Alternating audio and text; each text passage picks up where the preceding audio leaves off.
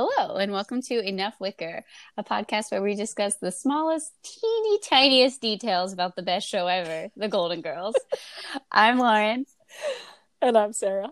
And today we're tackling the 13th episode in the series, A Little Romance. And it's Dr. Jonathan Newman's big debut. His one episode Absolutely. Yeah, exactly. And what an episode. This, as we mentioned before, 2 episodes back, they already had talked about the Aqua Midget and had made an awful lot of little people jokes. And it's interesting that they're like, let's stretch this further into an entire episode topic. Yeah, double down on that. That seemed like it will age well. Yeah, exactly. Fascinatingly, this episode won an Emmy for the writing, which, I mean, I don't disagree with. It's written very well. It really does manage to be somewhat endearing, although a lot of the jokes are clearly at the expense of little people, and obviously calling them midgets is not exactly, it's a bit uncouth, even then. But the actor, the actor and also the character of Dr. Jonathan Newman, play it off so well. And similar to what we were talking about with the Jewish doctor, where he sort of just deflects Sophia's oh, how come all these doctors are Jewish? And you're just like, yeah, I'm used to it, right? They really hammer home this, minority person in society of being I am used to people treating me this way, and I choose to be above it. And I also you don't understand, but it's okay. I can handle me, it's pretty fascinating. And it also is pretty funny. Yeah. And I think also, so I think logistically there's probably a reason for this. But Sophia's not really in it, right? So at the beginning of the episode, which I think she's not really in it. At the beginning of the episode, she travels to Canada, and we're hearing about Big Sally for the first time, although she's not named. Phil's she's wife, not referred to as Big Sally, who exactly. drinks a bunch of beer and has 10 kids, and Sophia's very annoyed that she has to go visit Phil and his wife because their child is graduating animal grooming school. Can we talk about the 10 kids? Yeah. So she goes, they got 10, too bad my son married a welder. Too bad she didn't weld his zipper shut. They got 10 kids they can't afford. And everybody laughs, and it's oh, you're exaggerating. 10 kids, that's funny. And then the next line, Dorothy's the 6 boys are giving up their bedroom for you. And you were wait, what? They really does have 10 kids? I mean, my mom, it's just fascinating. My mom has 12 siblings, and all, at one point there were 5 girls in the same bedroom. So I do think that's pretty. There you go. It's very accurate. Real, but it's the only time it's mentioned. You're where are all these nieces and nephews? Yeah. I guess, one is an animal grooming school and flunked out, but I guess they don't travel very often. So they get Rose, they get Sophia out of the way. Rose drives her to the airport. Sophia's leaking clam sauce out of her suitcase. But I think they have to get her out of the way because the reason that I think the jokes about Jonathan being a little person are able to sort of exist and not be so cringy is because they're all kind of by accident. So it's Blanche and Dorothy kind of stumbling over the fact that they're uncomfortable and they assume he's uncomfortable. And I think the Sophia character, which, she doesn't do it to be mean, but I think you couldn't have her there and have her not address it and just be dropping, joke after joke after joke. So I think it was smart to have her not be in this one as much. Well, and then it's the same thing with the Jewish doctor, right? She's going to speak her mind, so she's going to say something immediately, right? But what's great is that they invert that joke later when she comes in and she goes, I hope this doesn't sound rude. And then everything is immediately tense, oh, Sophia, Rose, oh my God. And they're biting their fingers to just be wincing. And she's just I'm tired, I have to go to bed, if you'll excuse me, in the most polite way to a guest. It's amazing. I think they really work with her character very well. Yeah, I agree. And then of course, later they have to get a punch in when Rose is holding a pillow and she's we don't mind if he sleeps over. They couldn't help themselves, right? Like you said, Sophia has to say something direct. Very perfect. So Rose is seeing this guy secretly, right? That's the way that he comes over is that Blanche just invites him. I assume she answered the phone and was talking to him, and Rose is really pissed off. And Yeah, like Dorothy and Blanche are kind of like Totally. walking around talking about like how they're setting up for dinner, and like it's so silly, like it's so funny. Rose is mad, but she'll get over it. But like that's a really crazy thing to do, to like answer the It is phone as pretty somebody like invasive, yeah. casually dating, and you're like, why don't you come But over and meet the whole also, family? totally. Like you're not ready for it. The teasing her about meeting him is very relatable. Like definitely your friend, your roommate is dating a new man. You're like, oh my God, give me details, tell me. And she's not sharing them, right? So like I get it. I get the curiosity. I get the like, why don't you tell us about them? But yeah, it is funny, and it goes back to this wonderful pre-cell phone situation where when you call a house, like you talk to other people often. Like you can reach other people before you reach the intended caller, which we don't have anymore, right? We're always just calling a cell phone and that's it. And you're hardly calling landlines where you're like, don't know who I'm gonna get. But yeah, it's like they do definitely cross the line, even though, like you said, it's played for laughs. But Rose handles it well, and obviously they just hang themselves, particularly Blanche, with all this rope.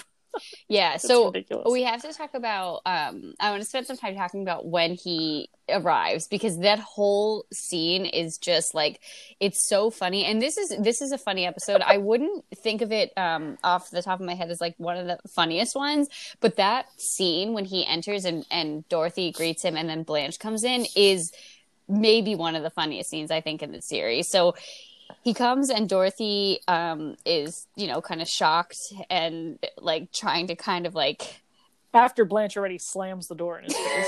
right. But then Because she thinks the Donaldson boys, right? Like they finally refer to the next door neighbors that are the unseen neighbors throughout the whole series. right. So then he comes in and Dorothy's like, oh, I wish I could say the same when he says that Rose has said so much about him. But Well, I love that he introduces himself and she just goes, "Are you absolutely sure?" um yeah, and it's another thing the show does really well, which is like a reveal, like we get to see the characters like sort of realizing like, oh my God, this is not what I expected. And Blanche comes in, and this is like where I feel like I start laughing. Like as soon as she walks in, she's like No, got seriously. this like giggle, and she's like It's perfect. and she I just figured out what's going on here. get out of here. But I love it. So like she has this sort of like revelation, and then it just ends. She's like, oh, God, I wish I was dead. And it's She looks, so I know, perfect. she looks to the side with her giggles, and everyone is straight faced, and it is amazing. Yeah, the God, I wish I was dead. So good.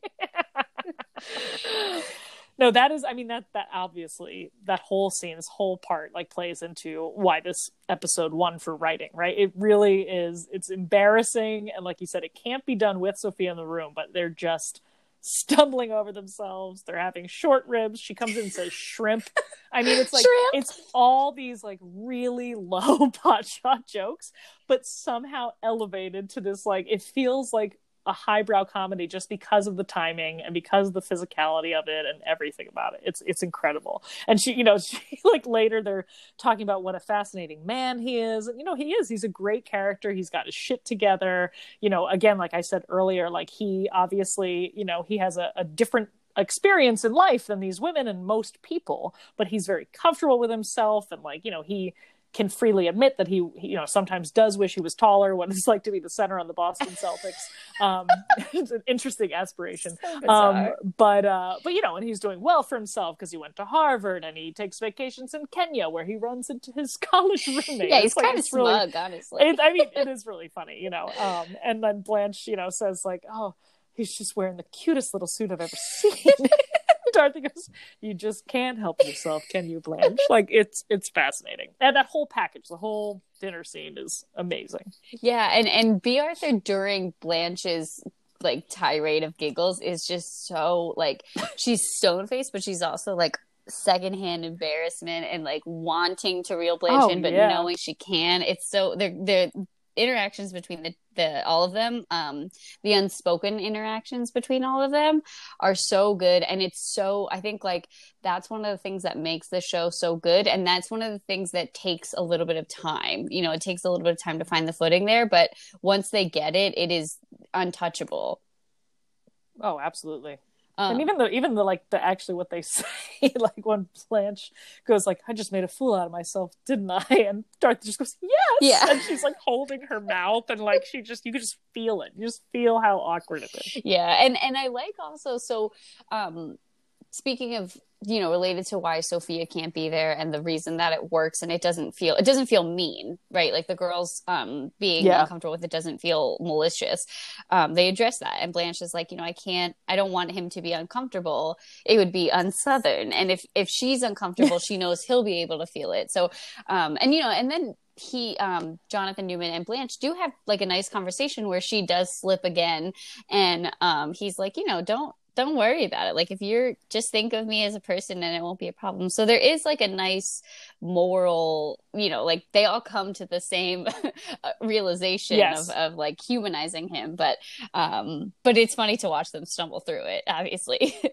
Exactly. Right. And they acknowledge it too. And even like that makes, reminds me in the beginning too, when she's already totally flubbed everything. God, she wishes she was dead. Mm-hmm. And he's like, she's really uptight. I'm going to have fun teasing her tonight. Like, it's just like, he's like, we have to play with this. Like, you can't not talk about the elephant in the room or, good pun. Yeah.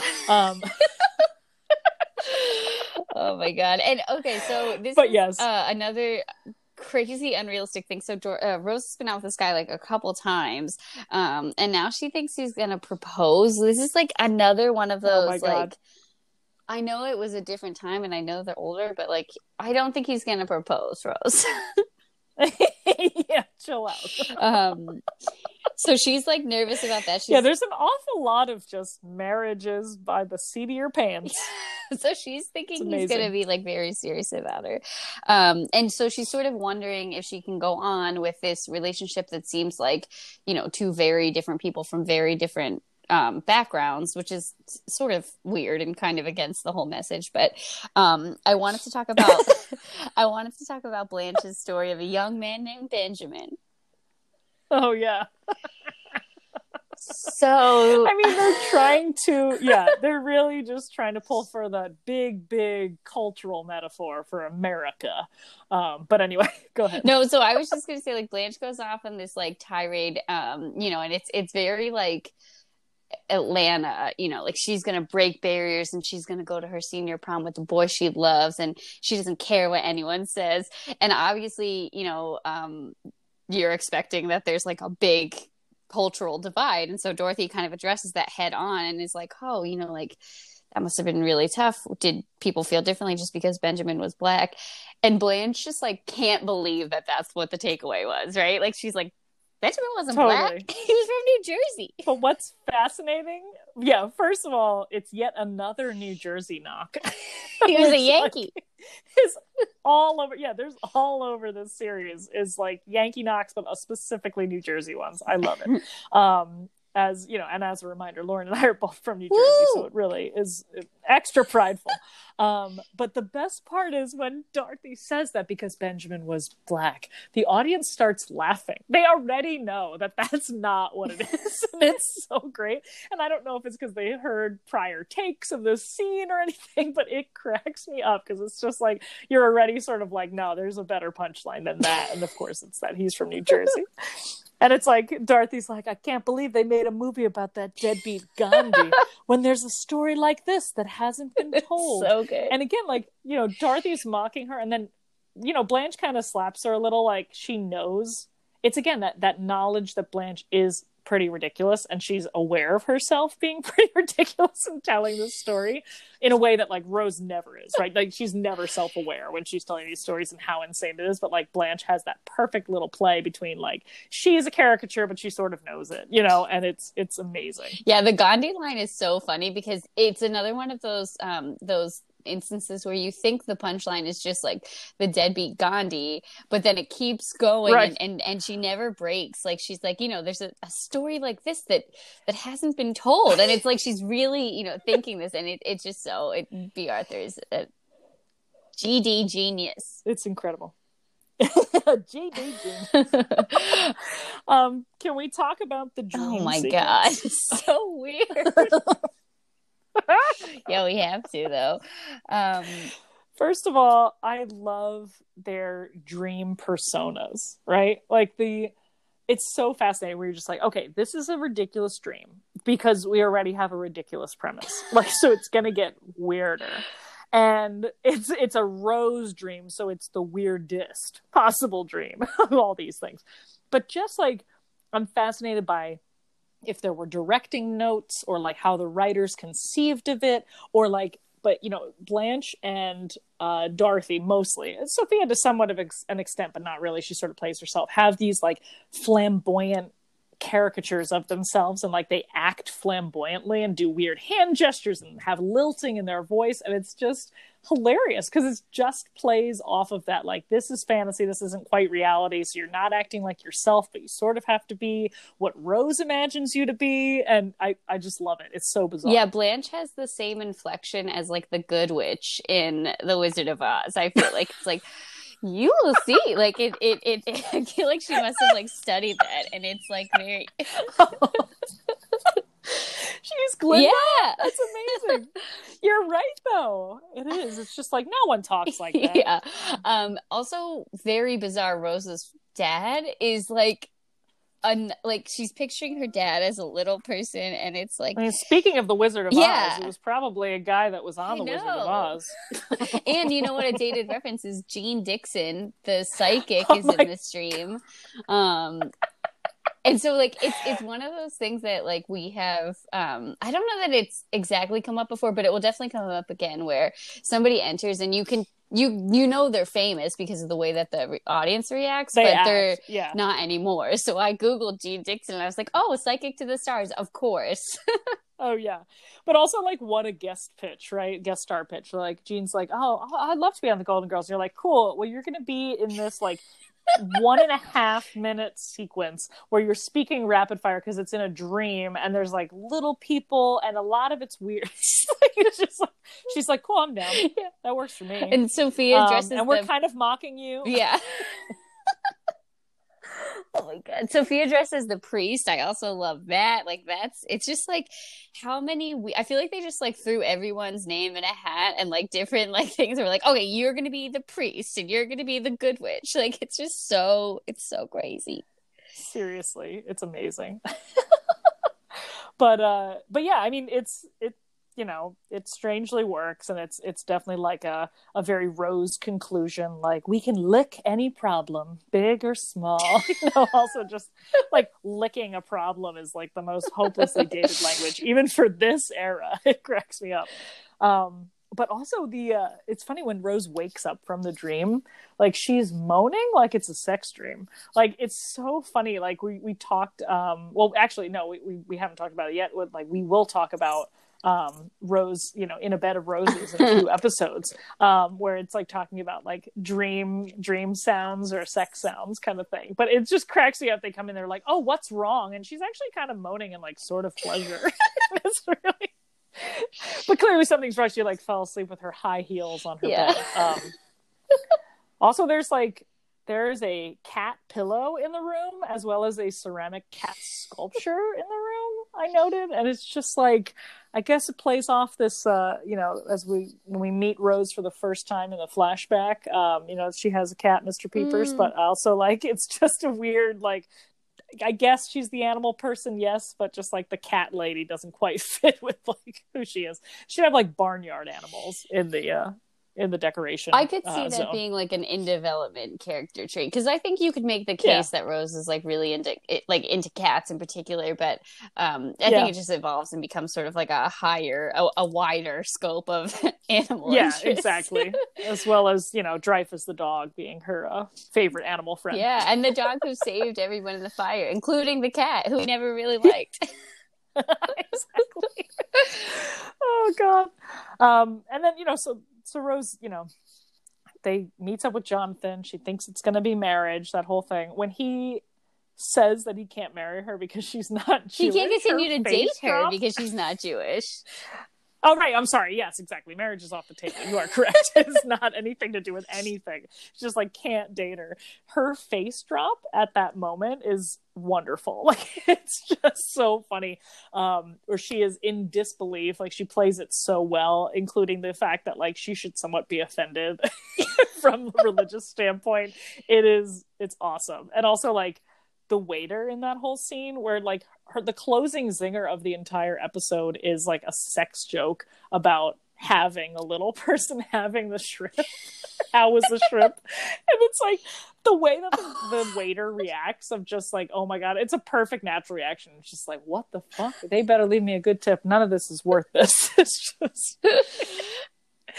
It's amazing. Yeah, it's a funny scene. And also like when Rose is like, they're all staring at you, and he's like, I'm a very snappy dresser. It comes back to that whole like he's very comfortable with it. And also like, you know, if you're really gonna be invested in dating someone, nothing like that matters. But of course it's not gonna work out if you're not both Jewish. So Exactly. But it's interesting like that the topic of him, like he's comfortable with himself, but the topic that is obviously on the Rose side of her not being comfortable with him and having to work through it is very realistic for a relationship like that. It doesn't matter if you also do accept, like you have to accept that people will stare at your partner forever in your entire life, you know, as you move through it, and you have to like be fine. Your roommate is going to make a bunch of little people jokes and it's going to be a part of your reality. But it's funny, they don't have time to really cover it in this episode because of course the punchline is that, you know, he's Jewish and very religious.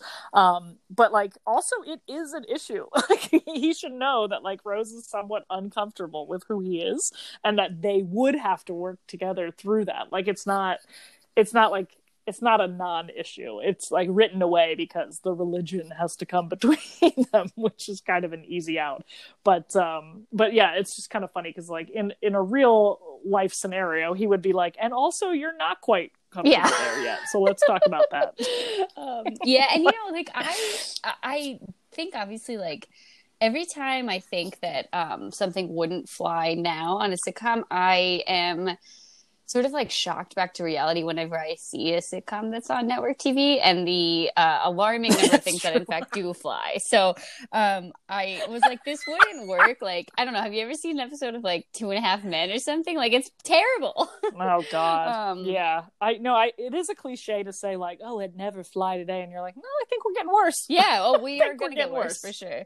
But I guess like my point is, you know, obviously there's more awareness of, problematic nature of this episode for sure, or maybe it's just a more talked about you know, issue, but I think that they attempt to handle it really well. And I think, you know, the overall message is of course like, you think the overall message, I guess, is like when you really love somebody, what's on the inside is important and you can get over things and blah blah blah, but the actual real message is like, yeah, you have to accept someone for who they are. And also, like, you don't need to be sympathetic to everybody who's different than you, right? Like, because I feel like that's sort of the other piece is like, they're all like, oh, you know, I can't believe Rose likes this guy. And you think that's going to be the big thing to get over. But actually, this guy who you're supposed to think is just like, should be so lucky that someone likes him, has his own set of rules and standards that like he's not going to bend for Rose. So I think you know it works out. Yeah, for sure. And also on the topic of like, you know, what the viewers are supposed to take away, like they clearly handle a lot of the issues related to, you know, someone being different in the way of a little person. And in fact, Rose does say little person. Like they say midget all over the episode and obviously in the episodes prior, but Rose says little person in this episode, which is actually like the accepted language. And also was like, that was trying to make a point of just like, you don't, they're just people. And he, in fact, has his shit together more than a lot of the guys they date in subsequent episodes, like in the way that he talks about his life. And like you said, he's got standards, like he can be the rejector not just the rejectee. Like there's not some desperation on his part because he is short, you know? Right, exactly. It's like, how big a man is shouldn't make or break a relationship. Not a word, Blanche. Of course they're having short ribs. I know. It's like, can you just say ribs? Get the fuck over yourself. Oh, well, what do you think? That's all I have, I think, yeah. All righty. Well, next time we're just going to discuss gym teachers who may or may not be codependent on a failed marriage. Take care, everybody.